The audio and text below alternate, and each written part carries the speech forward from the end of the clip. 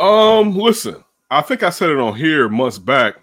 I think they should recast that character. I think it's too important to let the Black Panther go. You saw just from the box office numbers of how important it was, me being black.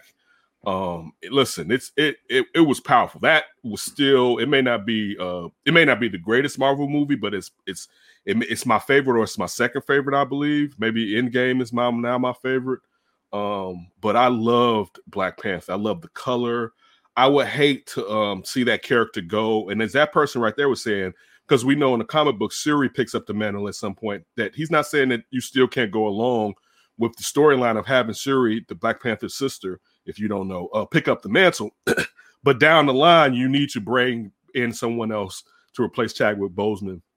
I believe later on in that article, it goes on to say Ryan Coogler was saying that that Chadwick Boseman would want that role. Everyone was basically saying he probably would want that role to keep going because he was about the collective.